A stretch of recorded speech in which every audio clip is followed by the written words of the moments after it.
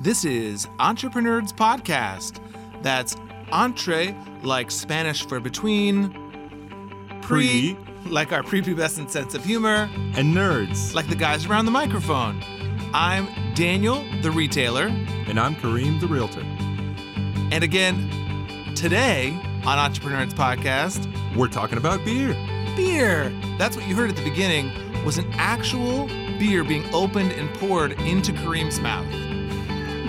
That is incorrect. This podcast includes an interview at the end with Chris Davison from Wolf's Ridge. But first, we're going to talk about Columbus Craft Beer Week. So, Kareem, when is Columbus Craft Beer Week? So, if you listen to our previous episode, you'd know that Columbus Startup Week ends on May 12th. Well, that just so happens to be the day that Columbus Craft Beer Week begins. May 12th to May 20th. So this is 35 craft breweries. You know, Central Ohio has 35 craft breweries, 150 beer bars, growler shops, and bottle stores, and over 300 restaurants serving craft beer, which actually makes Columbus one of the largest craft beer cities in the entire Midwest. And we are definitely making our mark when it comes to craft beer. And Chris, who we have on later in the show, is a really big reason why. Wolf's Ridge is a fantastic brewery. But we thought, why don't we start out by telling you how many cool craft breweries are here? We're just going to name them for you. We'll put links to this directory on our blog and Twitter, and you'll get a link to that as well so that you can see all of these for yourself. I want to thank Cheryl Harrison, who's been rated Columbus's #1 blogger from drinkupcolumbus.com, who put together this list. Again, that's drinkupcolumbus.com, and it's / Columbus Craft Brewery Directory with hyphens in the middle. Anyway, just go to drinkupcolumbus.com. So here is a list of all kinds of crazy breweries. So we're going to just let you hear them. So if you recognize any of them and you're like, oh, I love that, or you don't recognize them and you want to go check it out, definitely do that. So I'll start out. Kareem and I are going to go back and forth shotgun style with these breweries. That was a really good shotgun noise. Do that again. That's the starting gun. Two Tones Brewing. Actual brewing? Antiques on High. Barley's. Buckeye Lake. The Brew Brothers. Brew Dog. Columbus Brewing Company. Combustion. Common House. Elevator. Four String. Gordon Biersch. Granville Brewing. Grove City. Hofbrauhaus. Homestead. I can't read that one. Hoofhearted. Coaster? Hoster. I wear glasses. Hosters. This is a bad idea. Ill-mannered. Kindred. Naughty Pine. Land Grant. Lineage. North High Brewing Company. Loose Rail. Pigskin Brew. Platform. Random Precision. Ram. Restoration. Rockmill. Seventh Son.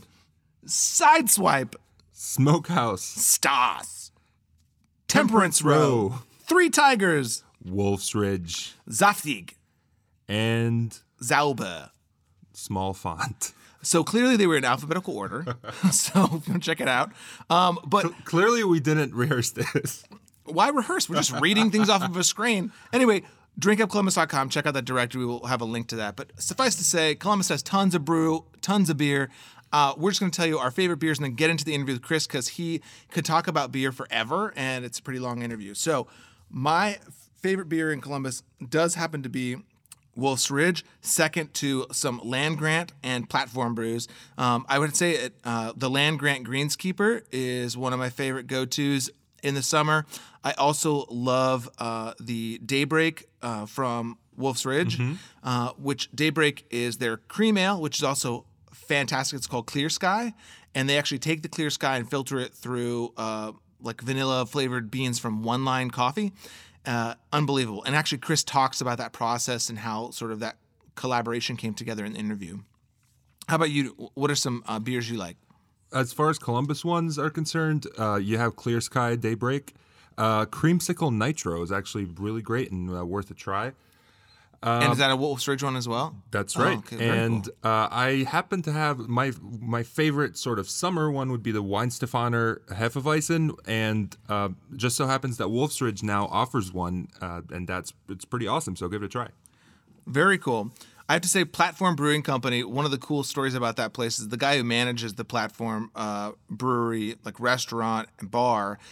His name is Jacob Wooten. He's in terms of Independence Day and a couple of other huge music fests in town. This is a guy who used to run his own bar. He's a real entrepreneur. He's done everything in town. And check out Platform. Also bartending at Platform every once in a while is Phil Cogley, the Saturday Giant. So it's filled with creative entrepreneurs, and they also have pretty good beer, so check them out. Anyway, let's go ahead and get into this interview. But before we do, let me tell you about how you can help us out or how we can help you out. So if you have a podcast or you want a podcast and you want to just get statistics for $5 a month to really help you understand where your listeners are coming from, or you want a hosting for $10 or $20 a month, they can host your actual media, you go to Blueberry, BLUBRRY.com, and then use Entrepreneurs as your promo code. You will get 1 month free. That's blueberry.com, no E's, with Entrepreneurs as your promo code. Now, that means you might save $5 or $20 for that first month. Now, if you're wondering what you can do with that money, we have an offer for you. So if you go to patreon.com/entrepreneurspodcast, you can go ahead and support our podcast. The contributions start at $1 a month. That's right, just $1. For $1, you get to hear our beautiful voices every month. And for $5, you get not only the exclusive content you get at the normal rate, but you also get mentioned on air. We'll talk about you like we talk about Rue and Clay and Muhammad all the time because they are our current patrons. And we have a lot of great goals. The first goal for us is to get to $20 a month so we can pay for our hosting fees and really just be sort of a net even with the money we're spending every month. But also, we have a lot of equipment goals that we want to get out there to sound better, and this is a great way to do it. And we do drink a lot of Wolf's Ridge beer, so we need money for that too. So $1 a month, $5 a month, then there's $10 a month, you get some free stickers. And if you're wondering, $20 a month doesn't seem that much for hosting. That's correct. But you also have to remember, a lot of the people you'd like to hear us interview aren't necessarily available in Columbus right now. So you would be sending your favorite entrepreneurs on a plane to Boston, New York, Los Angeles, you name it. Yeah, in fact, we've already set up an interview with Raj Sisodia, the founder of the Conscious Capitalism Movement, and we'll be connecting with him in July for a amazing opportunity. And we don't know whether we're going to do it over the phone and have crappy quality, or you're going to send us there by becoming patrons and paying for us to travel. And we would be putting the live stream on Patreon for you to watch. And we'd also have a special advice only for our Patreon patrons, delivered directly from Raj Sisodia, and you can even ask him a question. If you start at the $10, we'll add another thing in there that says you can ask us a question that we'll ask directly to Raj. Right. That brings me to a really important point I wanted to make for you guys. We really love doing Q&As, so we're going to be moving towards doing more live streaming events. So just to make sure that you get the notification and know when and where it happens, make sure to follow us. You can find us Entrepreneurs Podcast on Facebook, Entrepreneurs PC on Twitter or Instagram. Yes.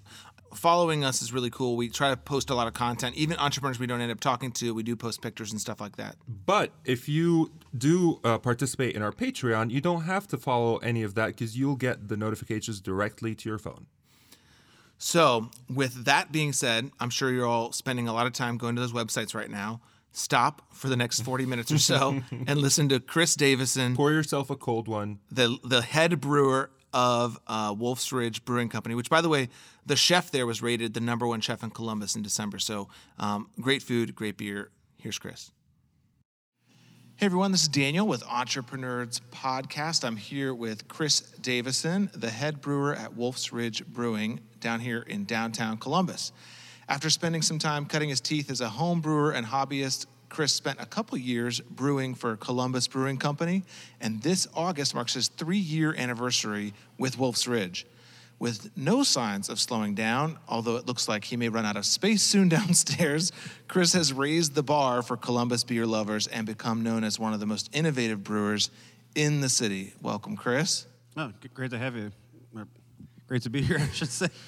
Well, you are hosting me. That's true, yeah. I am in your brewery, so thank you for letting me come and check it all out.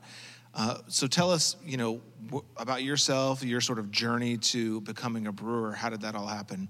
I feel like I have a typical and atypical, so to speak, journey towards becoming a craft brewer. When I was younger, I was someone who wasn't really into drinking alcohol. Ironically, I didn't even have my first real beer or full beer until I was 21. Growing up, I just didn't think it was something that interested me.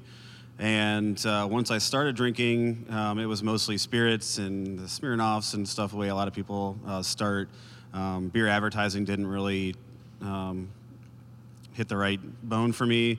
And eventually my brother was really into it. My younger brother, ironically, was the one who kind of started pushing me into good beer. And he, at the time, craft beer was still fairly small, so he was pushing me towards imports. It used to always be about the imports. Try the imports. Those are way different or way better or more interesting than the American beer that was readily available 10 years ago or whatever. So I started trying a bunch of Belgian beers, some German and Irish beers, and that kind of got my foot in the door. And once I got a taste for that stuff, I started paying attention a little bit more to what was around me, and I started trying some things. I really like to credit Samuel Adams commercials actually for helping push me into craft beer, because unlike most beer commercials you see on TV these days, their commercials talk about the ingredients, they talk about the quality and the process, and that kind of spoke to me rather than selling a fake lifestyle and that kind of rather than pickup trucks. Pickup trucks or unrealistic parties, or you find women if you drink this beer that doesn't whatever. I wasn't worried about keeping my weight low or whatever, so I wasn't paying attention to caloric intake. So Samuel Adams and then Dogfish Head were probably the two main breweries that really got me into craft beer. Samuel Adams, like I said, because of kind of the marketing, and it was readily available everywhere you went. But then Dogfish Head because of the more experimental, fun nature of the beer, the off-centeredness, as they kind of phrase it at Dogfish Head. And just trying a bunch of different stuff. Eventually, after I used to write beer reviews online, and after logging 2,000 unique beers, I kind of decided I could do this myself and taught myself how to homebrew.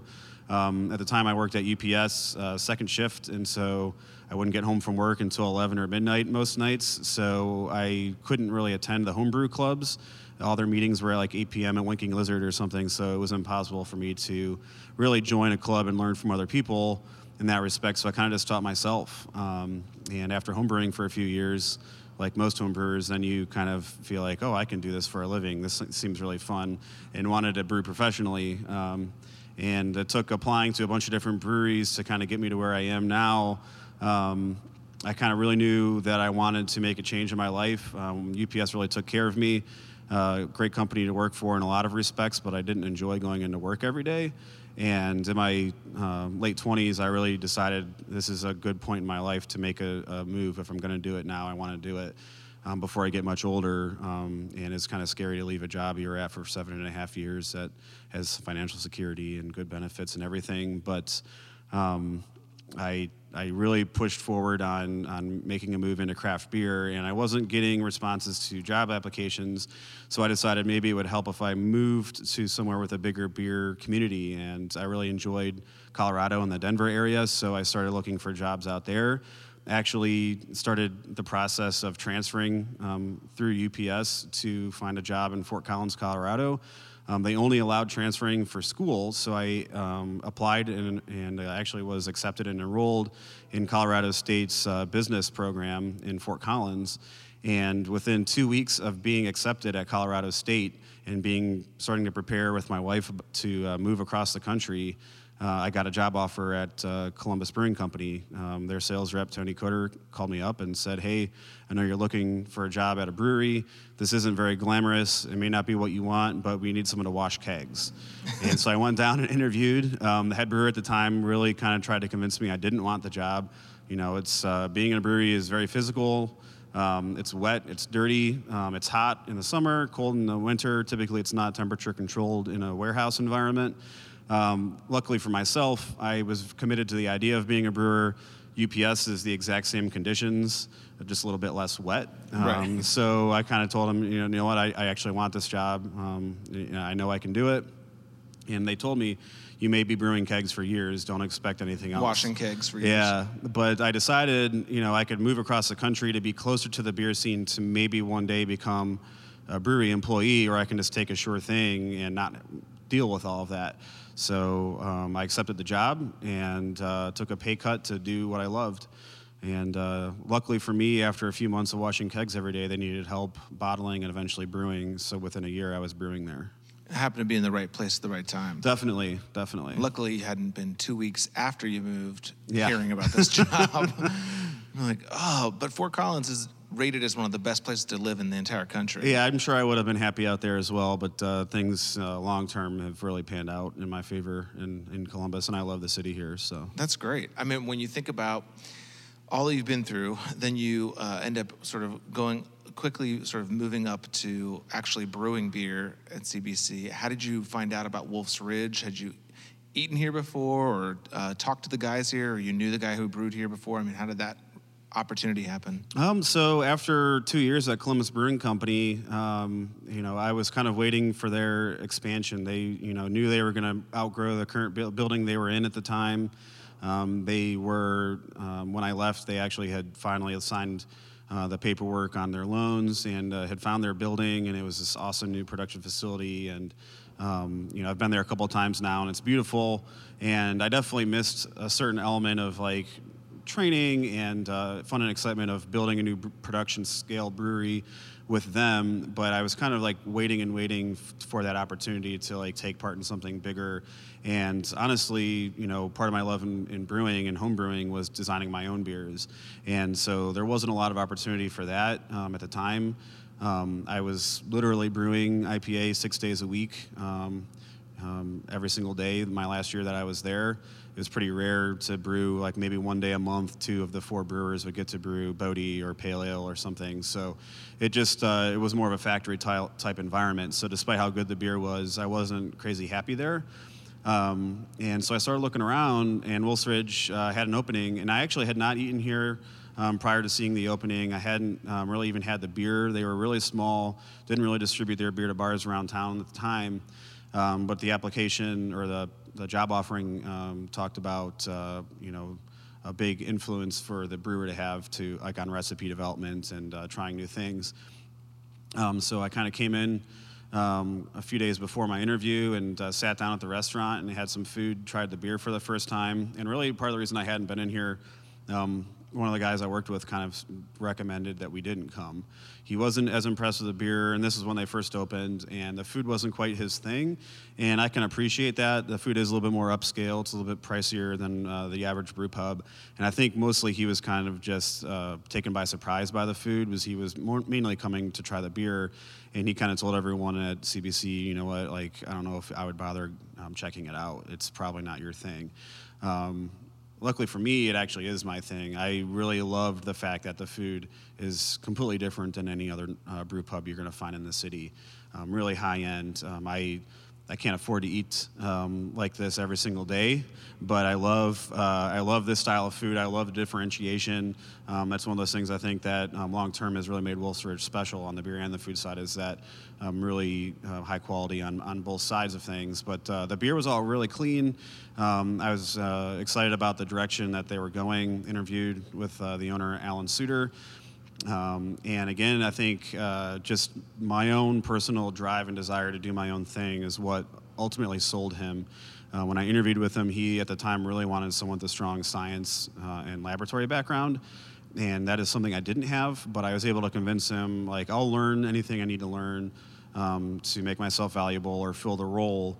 The 2 years I was at Columbus Brewing Company, I still did get my business degree, my MBA, through Colorado State. I had just switched to online classes, so I was going to school full-time and working full-time. So I kind of told him, like, I'll do whatever it takes. I'll take classes or read books, but I know how to make beer. And he hired me on a trial basis for a couple brews because his brewer at the time had left to another brewery, and he kind of just needed to get things organized and up to speed downstairs in the brewery, and said, this is no guarantee of work, but after a couple days of like talking to me and seeing what I knew on a practical scale, and then, like he keeps saying, my passion kind of sold it for him.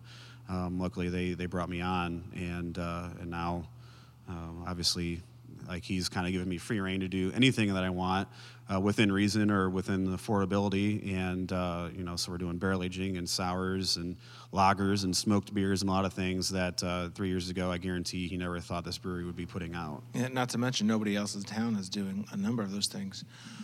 When you talked a lot about the restaurant itself, and that's what attracted me first because I had heard the food was really good, and I started coming here.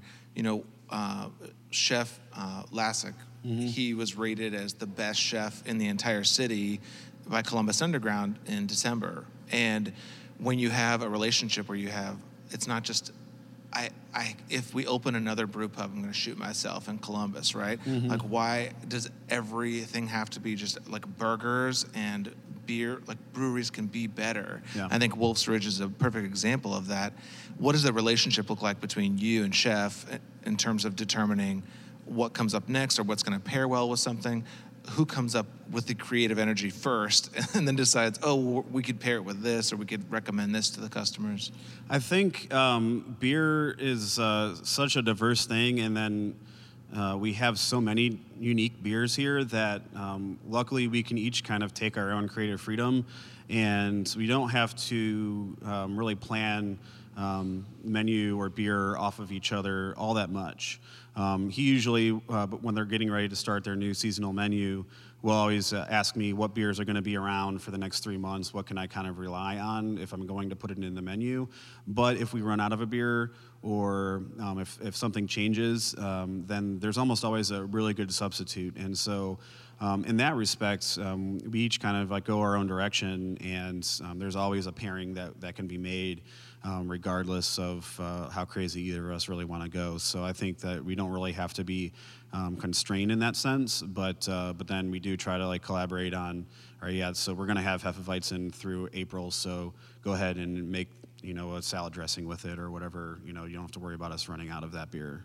Oh, that's important to know. Like, if he's really excited about something, you're like, well, there's only one barrel of that, so you can't use that for salad dressing. Yeah, and luckily we're making more and more beer than we ever were before, and so I guess because we're making more and selling more, there's a greater risk of it running out to some extent, but on the other hand, we have more on hand, and so things are a little bit more predictable than 2 years ago. A couple years ago, the first time we brewed milk stout, he was putting that into a dessert, I believe, and the sales weren't high enough for us to always keep it around. Every once in a while it'd be gone for a couple months, and then he'd have to buy cases of someone else's milk stout to put in there because then it was kind of committed to the menu.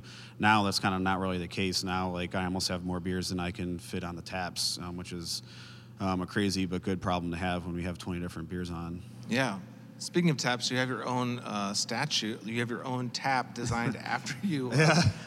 Was it like in one of the local magazines, they did a profile of you and a couple other brewers in town. Where did those taps come from? Why did they start carving them in the shape of local brewers? They kind of just wound up being a more of a charitable endeavor. They wound up auctioning the tap handles off to raise money for a local school. But I think it was also kind of a nice promotional opportunity for this company to use their 3D printer, and then they had a local artist hand paint each one like the local breweries. They had an event where they had all 30 tap handles with a beer from each brewery on tap, I believe at Barley's Brewcadia a few months ago, and then they had an art gallery showing of all these tap handles a couple weeks ago.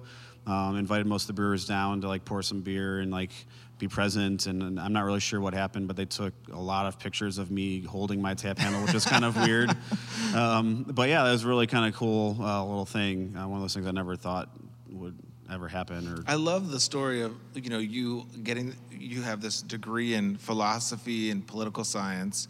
You start making beer at home, and you're like, I'm going to do that. I'm just going to leave this career that I've sort of built up at UPS, start making beer at home, and 4 years later, you have a tap handle that is made in your likeness.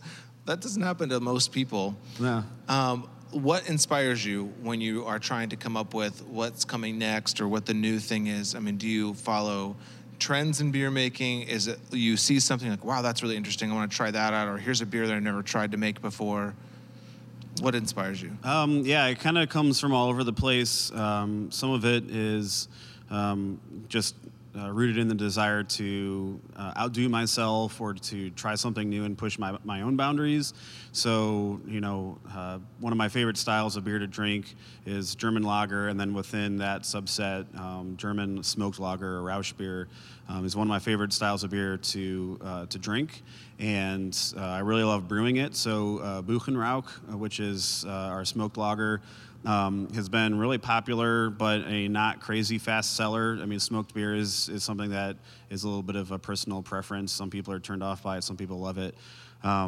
And so it's one we typically have on all year round, but it does run out from time to time. But last summer, I brewed a smoked Helles lager. So the Rausch beer is a little bit darker in color, a little bit higher in alcohol, and we brewed this 4.5% golden smoked Helles lager, and it was almost more intensely smoked than the darker Rausch beer. And I thought, all right, this is like going to be really weird. We only brewed 10 barrels instead of 15 barrels of it, and it actually sold way faster. I actually enjoyed drinking it more, and it was crazy popular, but I kind of did it just because I wanted to expand my horizons and do something I hadn't done before.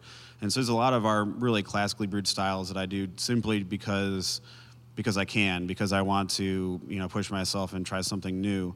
The more crazier stuff, I draw inspiration all over the place. It might be another brewery, it may be food. So a lot of the weird special single keg infusions that we do, I try to think of it along terms of food. And so I by no means am a chef myself. I don't even really enjoy cooking that much, but I feel like I kind of intuitively am pretty good at flavor combinations that would probably work with food, and if it works in food, I think it can translate to beer. Every once in a while, I'll see another brewery put together an infusion that doesn't make any sense to me and doesn't sound like it'd be good if it was in a food dish. And so if I'm thinking that, my instinct is that beer probably isn't that good either. That doesn't necessarily mean the beer is going to be bad, but I feel like I kind of need to have that instinctual inkling that it's going to make sense. It has to make sense from a culinary standpoint. If you're putting ginger and lemongrass into a beer, does that make sense with the beer you're putting it into? Some styles that may work, but if you're putting it into an imperial stout that's like coffee and roasty tasting, that doesn't make any sense. Why would you do that? Right. And I've seen stuff like that, so I feel like if it makes sense, you're more likely to have a successful beer. For instance, we took that smoked lager, Buchenrauch, for our last bottle release, and I wanted to infuse it, but it's this savory, smoky beer, so I'm more constrained than I am with the cream ale, where I could put coffee in it, or vanilla, or cinnamon, or fruit, or any other number of things, and that ingredient is showcased, and it's not going to clash with the beer. But with this smoked lager, you can't just throw oranges in there. It's probably going to be a horrible flavor. Yeah, it sounds really bad. Yeah. So I really wanted to use rosemary in it, but I felt like rosemary alone would have been not enough or kind of weird. And I was talking to one of my other brewers, and I was like, man, I'm thinking of a pork chop, and if chef was gonna make a pork chop with rosemary and smoke, what else would he put in there? And my brewer said, well, you know what? I think the last time I had a pork chop at Wolf's Ridge, there were cherries in a sauce with it, and I said that makes perfect sense. And so I went and I bought some dried cherries, cooked them down on the stove with fresh rosemary, infused it into the beer, and we called it Cherry Mary Buchenrauch. It was awesome. It was a delicious beer. I'm going to do it again because of that. That's great. So yeah, culinary, and then sometimes just other breweries. So our best-selling beer, Daniel, I know you love Clear Sky Daybreak, is inspired by a beer from another brewery, Ballast Point, in San Diego, California. I was on a trip out there, visited the brewery, and tried this new beer called Calm Before the Storm. It wasn't even in bottles at the time. And when they served it to me, it was this golden beer, and I was expecting a stout. I thought it was a miniature version of their beer, Victory at Sea, which is like a coffee, vanilla, imperial stout. And I almost told them this is not the beer I ordered, but I didn't want to offend anyone. I was a visiting brewery, and they were giving me free beer, so I'm like, I'll just drink it. I don't care. The minute I smelled it and took a taste, I realized it was the right beer, and then I was like, how did they do that? I didn't ask them. I didn't want to like steal their thunder or their method. So I kind of just went home and started thinking about how would I replicate that flavor using my methodology or my ingredient portfolio, and started messing around with One Line Coffee and the vanilla beans that we work with. And it started as a single keg, did another single keg months later, did bombers of it. Now we have it in 6-packs, and it's now our best-selling beer. So Daybreak is now outselling Clear Sky. It's outselling Clear Sky. It's outselling our IPAs, and IPA is the fastest growing. It has been beer style in the country for years and years, and the largest segment of craft beer in the country for years and years. So for a coffee vanilla cream ale to outsell an IPA is pretty insane to think about. That's great. And I hope our IPAs are very good as well. I think it's just, this city kind of wants something different. There's a lot of great IPAs being brewed in Columbus. Yeah, and I think that there is a lot of people, when I go out with them, if they're going to have beer, they'll say, I don't like IPAs. Like, that's something in their mind. They know the name IPA, and they've decided they don't like it. And so they won't even try it. And then when it comes to light beer, they're like, oh, well, this is a great light beer. That's what they call, cream ale, or, having a low, what is it, 5.1% ABV is also attractive to people, because sometimes you get those 9 or 10% Definitely beers, it gets a little crazy. You mentioned the craft beer sort of trends, and there was a New York Times article that Jim Koch wrote, who is one of the founders of the Boston Brewing Company, which is Sam Adams and all of that, right? Mm-hmm. The question he wrote was, is it last call for craft beer? Like, is craft beer dying? Which is odd, because, like you said, he inspired a lot of craft beer people with the way they talked about, romanced the idea of beer making. What was his point, and do you agree, or what do you think is the next level for craft beer in Columbus or just in the country? Yeah, I think his point also coincides with a comment that I recently read from Ken Grossman, who is the founder and owner of Sierra Nevada. So Sam Adams is the largest craft brewer in the country, and Sierra Nevada is the second largest craft brewer in the country. And they both have similar views that craft beer is changing in this country. Jim Koch, his concern is largely on the distribution side, access to ingredients, competition, especially with Anheuser-Busch InBev buying a portion of Miller Coors, and just the market share that they now control. Ken Grossman's concern is similar, but also related to the sheer number of small upstart breweries, and a lot of them don't necessarily have the same respect and reverence for the history and tradition of brewing, learning things all the right way, either formal classes or training before opening your own brewery, and desire to put out a quality product and the knowledge of how to do that. And so between those two viewpoints, I think there is concern, but I'm not personally, for where Wolfsridge is at, I'm not worried at all. And so for craft beer as a whole, I think very large breweries like Sam Adams and Sierra Nevada, New Belgium, they're worrying because they are so big now, they have to answer to shareholders, or in some cases employee owners. They have to make a certain margin to survive. They have to sell so many hundreds of thousands or millions of barrels of beer a year to maintain what they've got. And now they are competing with not only the big guys who are ever gaining market share and access to ingredients and able to undercut on pricing, but they're also now competing with all these small young breweries. And there's such a focus on local and fresh and unique one-off style beers. It's hard for the largest craft brewer in the country to put out a new beer every month and sell it quickly. Where for me, I can make 15 barrels of something, and weeks later I can make 15 barrels of something different, and both will sell. People want that. And it's harder for them to pivot.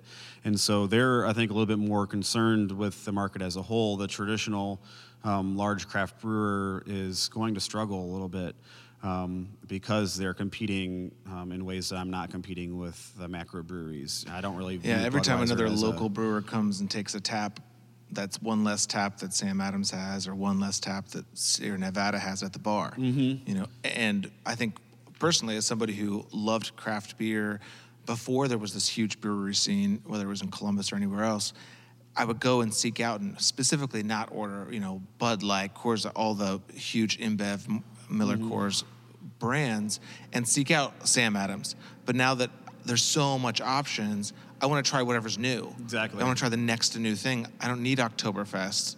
I get it. I want to try the new stuff. Whether if it's a smoked lager, that's what I want to see, whatever that brand new thing is, because I've tasted everything else. I want to see what that new stuff is, and especially if it's local, especially if it's a partnership of a couple local businesses. I think that's probably the problem, is that he's speaking from this position of somebody who's fighting to hang on to something, and now fighting a two-front war with the big players and the smaller ones. It's a lot of people might call it the Walmart effect. Like, once you start selling something to huge amounts, you rely on that business just to keep in business. So a lot of people will say, well, they'll get this contract with Walmart, for example, sell 1 million cases of something, and the next year Walmart says, well, we don't want to use you guys anymore. But they've already built the factory to make sure that they can make enough beer to sell enough cases, and then what happens to that business? And you're just scrambling. Yeah. And there's this concern now, because the big guys are not only is InBev buying out Miller Coors, another macro brewery, but then those breweries are also buying small craft breweries and launching those brands on a national level. And some people are aware of what's happening, and not everyone is. Some people care and some don't. I always, will say people can vote with their dollars, and they will vote with their taste buds. But if it was clearer that a brewery like 10 Barrel Brewing, which I don't even know if they're in Ohio yet, but they're a small Pacific Northwest brewery that got bought out by InBev years back, and the brewery name itself, 10 Barrel, is referring, I believe, to their original 10 barrel size brew house, which is nothing.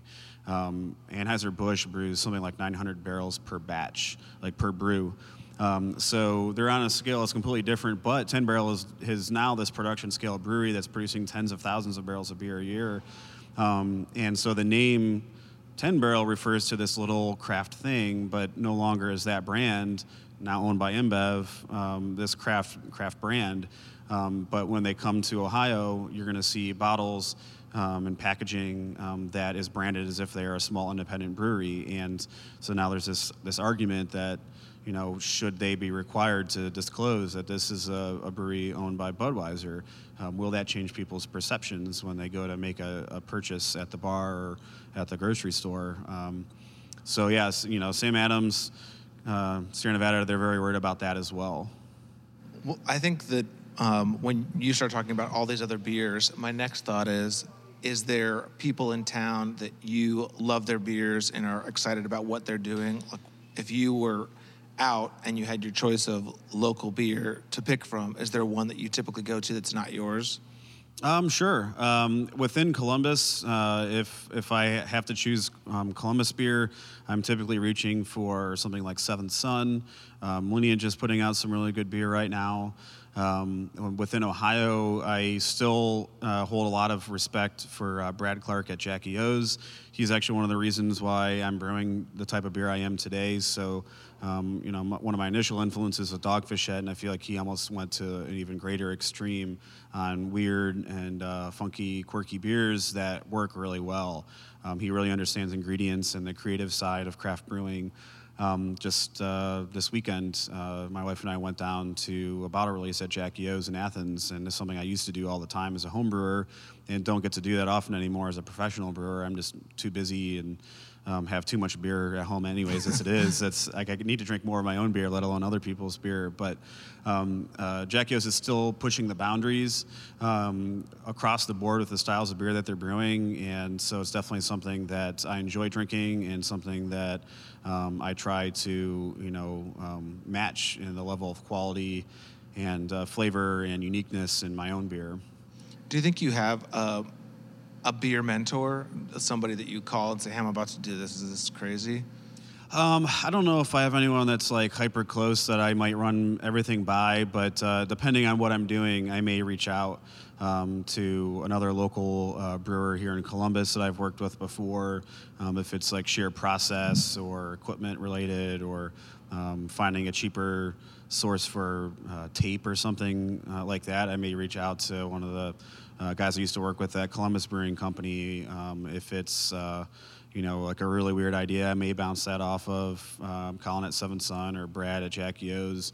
I want to start reaching out to some guys. We're about to start releasing sour beer.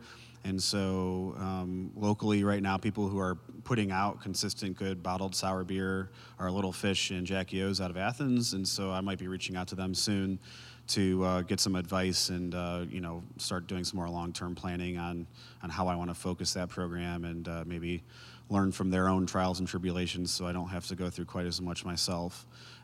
Yeah, that's smart. I mean, is there some top secret underground club of brewers in town where you all get together and share beer that nobody else is allowed to taste? No, I don't think so. But a lot of times you may wind up finding stuff like that with when you visit another brewer. So, like we just last month.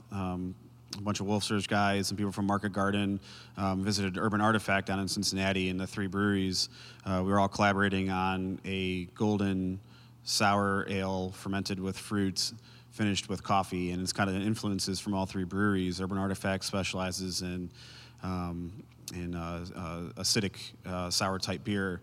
And so we went down there, and those guys, they kind of brought out some bottles that they were planning to release that they weren't sure if they were ready or not. They were conditioning in the bottle, needed some time to age.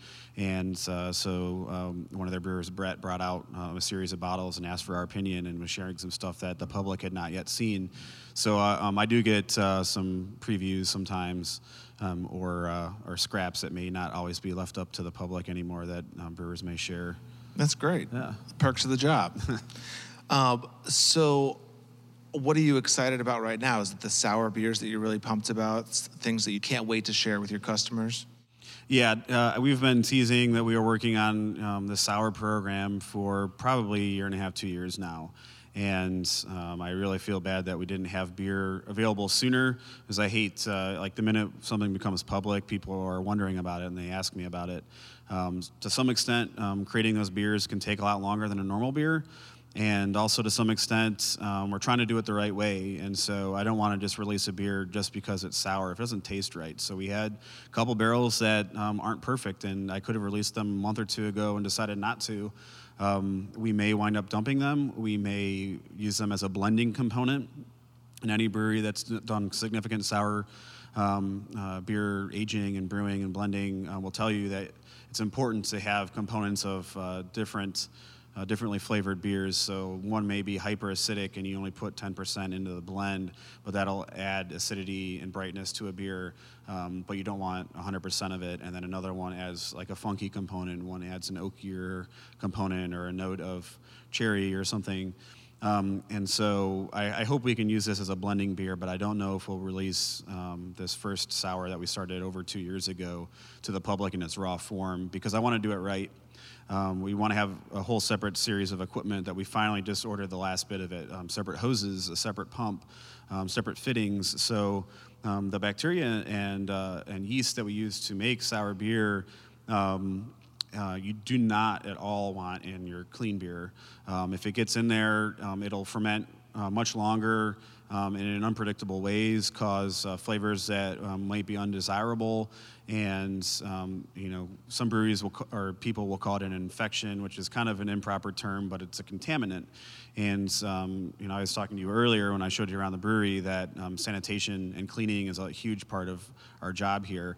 But if we don't do it 100%, perfectly, and we get some of this Brettanomyces yeast into our clean beer, it could potentially grow into the soft parts, the gaskets of our tanks or of our equipment. And then every beer that subsequently touches those gaskets may pick up some yeast cells of Brettanomyces that may eventually cause bottles to taste bad or explode or overcarbonate or kegs to be weird. We've invested a lot of money and time to be careful and deliberate and produce the best quality beer that we can and do it the right way. And so that's partially why we haven't done it to date. But now we have some stuff that I believe we've done the right way. It tastes beautiful, and I cannot wait to get it into some kegs and bottles around town and into people's hands. I'm really excited about this first beer. That sounds awesome. Do you have a timeline Yeah, so we set a date for it. The beer is going to be called Terre du Sauvage, which I sometimes get flack, especially from some of the owners, for my beer names that are in foreign languages. But it is kind of like a common thing for wild, funky, farmhouse-style type beers or saisons to be given French names. And part of that harkens back to the fact that these beers traditionally are brewed in France or Belgium, where the native language is French. And so but that's also just a trend in American style, like farmhouse beers. It means wild earth, and it's just referring to the fact that it's more a wild, unrestrained type of fermentation and different acidic, funky flavor profile. But the date we set for that release is May 18th. It's the Thursday of Columbus Beer Week, and we'll have bottles available and limited amount of kegs that we'll get around town of that beer. That's great. It sounds like it'll be a really cool event, especially in the middle of, what is it called? Beer Week? Yeah, so this will be, I believe, the third annual Columbus Craft Beer Week. Cleveland has done one for years and years, and just 3 years ago, Columbus started doing its own beer week. And it's really just a showcase of craft beer, not only local, but there is a local, a very large local component to Columbus Craft Beer Week, and it's a way to showcase craft beer that's being made and everyone that supports craft beers. So some of the retailers, so the headlining sponsor for the last 3 years is Giant Eagle, because they sell so much craft beer in bottles. But all the local bars will host events with local breweries or brewers visiting from Founders or Bell's or something, themed events with barrel-aged beers or sour beers or whatever else. And it's just a way to help create awareness for really the craft beer scene as a whole. That should be a blast. Definitely check out those events. So to wrap up here, this is where you give advice. So if I've never brewed beer before and I wanted to start with some simple beer with a high rate of success for a home brewer, what would I start with? Really, where I started was reading, not even brewing. It was really important for me to understand what I was doing and try to understand how to do it well, especially because I was teaching myself and I didn't have experienced hand-on-hand to tell me this is wrong or do it this way or like get ready to do that. So I really recommend, where I started was John Palmer's How to Brew. Really cheap book. You can buy it on Amazon for probably like $10, $11 in paperback form in the most latest edition. But the first edition, which is still relevant, not a whole lot has changed, is actually free digitally on his website. So you can look that up. So I started there, then bought the book, took a lot of notes. It's very simple. It's worded for a beginning home brewer. So it's not too scientific, it's not too complicated, and that'll walk you through the basics of like what to do, what not to do, and if something goes wrong, here's how you can maybe tweak it. But and then from there, I would buy a kit. There are really simple kits that are either 100% inclusive of everything you might need, or inclusive of everything other than like a pot or something to boil with. And it really kind of depends how much money you want to spend. You can probably make several gallons of homebrew for $50, maybe even less than that. I tried to go a little bit bigger because I anticipated wanting to do this hobby, so I bought a 10-gallon turkey fryer from Walmart for like $80, and it had a propane burner, a 10-gallon stock pot. It was aluminum, which is much cheaper than stainless steel. Stainless steel is recommended, but it's very expensive. And then I went to northernbrewer.com. I don't really know the best place to turn you to that's not Northern Brewer. All I can say is I personally do not support that business anymore because they are now also owned by Anheuser-Busch. So I don't think the company has changed at all just yet, but I kind of don't really support them. But there are other online homebrew retailers, and there are local ones as well. I think there's one in Westerville called Buckeye Brewcraft. Gentiles down, I believe it's on King Road near the campus area, is very good as well. And then there's one out, I don't think it's in Blacklick, but there's one out there as well. I can't remember the name off the top of my head. So there are local homebrew shops as well, so you can go to there and actually get advice. But yeah, you just buy a kit, and extract is the way to go. If you want to use real grains, it's way more complicated and way more time consuming. And just follow the instructions often provided with the kit, or that are provided on Palmer's How to Brew book. The main thing is just follow a few pieces of advice like temperature and cleanliness as best as you possibly can. And to some extent, just be patient and try not to worry too much is really the best advice. If you get too paranoid about everything, you may like overwork your recipe or overwork your equipment and your beer. But it's very, very fun hobby to have. At the end of the day, it's only beer. So if it doesn't turn out great the first time, learn from that. Take notes. And if you take notes of times, temperatures, ingredient profiles, and then how it tastes at the end, then that gives you a baseline on how to tweak it the next time around. That's great. I think that there's probably a ton of people that have thought about doing it, or like me, I see 2 or 3 of my friends on Facebook that are now like home brewing and talking about bottling their stuff and tasting it with their friends. And my thought is anything I would make would come out disgusting. The whole house would smell like yeast, and I would probably have to move out. It's basically where I am. But I'll check out that book, though, especially because the first edition is free. And that's John Palmer's How to Brew. Mm-hmm. Very cool. So this is the part of the podcast we get to where we say it's time to plug your business. So how do people find Wolf's Ridge? How do they find your beer? Where do they go to learn all this stuff? Yeah, so Wolf's Ridge, the physical location is 215 North 4th Street. Basically the intersection of Spring and 4th. You can see the Elevator Production Brewery and Tap Room from our restaurant front door. It's right across the street, right across Spring. So if you're familiar with that, there are parking lots almost completely surrounding our building.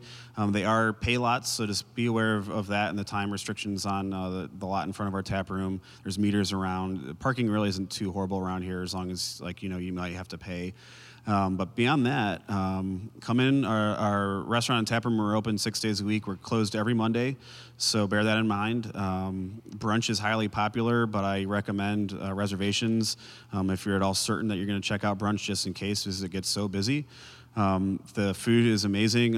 That's one of the first things I tell people when we're at a beer fest out of state. Even before I talk about our beer, I talk about the food, because I want people to, if they're at a beer fest, they're already here for the beer. So also check out our food. Like we talked about earlier, it's one of our differentiators. I think our best value food-wise, as we talked about, it's not the cheapest food around, but it's very reasonable. Would be brunch for what you're getting and the cost. I think it's the best meal you can get here. I'm also not even a breakfast person. I skip breakfast most days. I am not big on eating eggs or really sweet things super in the morning, like pancakes or whatever. And I love our brunch. So that's my plug for brunch. The dinner menu is off the charts in regards to plating on down to flavor. The tap room in the backside shares an address, but you can access it through our restaurant or on Hickory Street, the alley on the side of the building.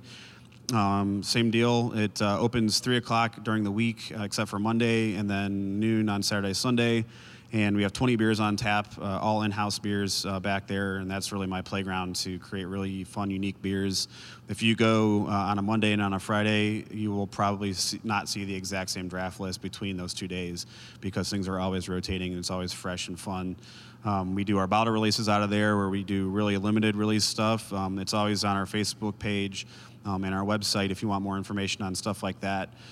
We've got an event going on in there every day for Columbus Beer Week, starting on May 12th, I believe, through the 20th. So check that out. Lots of fun, unique things going on back there. As far as outside of Wolf's Ridge, we're available in most local Columbus grocery stores, so Kroger, Whole Foods, John Eagle. I'm not sure if we're in Fresh Time yet, but there's a couple of those that we're about to be in there, I believe. Most craft beer bottle shops are going to carry our beer, and then we're in something like 150, 200 restaurants on draft as well. So it's not too hard to run across our beer these days. You certainly have accomplished a lot in the almost 3 years you've been here, because none of that existed before you showed up. There was no Wolf's Ridge on tap anywhere in town. You couldn't buy any beer in grocery stores. I mean, I used to have to come here all the time, and buy very expensive dinners so that I could have the beer here. But I like that you mentioned brunch, by the way. In fact, my partner and I had our 35th birthday brunch. We had like 20, 30 people here for brunch and brought them all here because we said you need to come to Wolf's Ridge. And it was great. It was the first time they had all seen it, but it's a beautiful space, a great event space. Anytime you want to bring somebody out for a date or a beer sampling, it's definitely a good place to come. And I recommend you have the beer tasting where it's like 6 or 7 different beers. The flight. The flight. Mm-hmm. Yeah, the flights are super value too in terms of like what you can get. And usually I end up with a flight, drink them all, and go, okay, I'll have another glass of this. Yeah. And you don't walk out too tipsy because it's just a little bit of each one. Yeah. But that's a great way to taste the beers. Thank you so much, Chris, for letting us be here. And if you guys are wondering what all that sound is in the back, there's some bottling going on downstairs and some air compressors and all kinds of things. It's a working brewery. So thank you for your time. And everyone head out to Wolf's Ridge and check out the beer and the food. Yeah, definitely. Thanks for having me, Daniel. Thank you.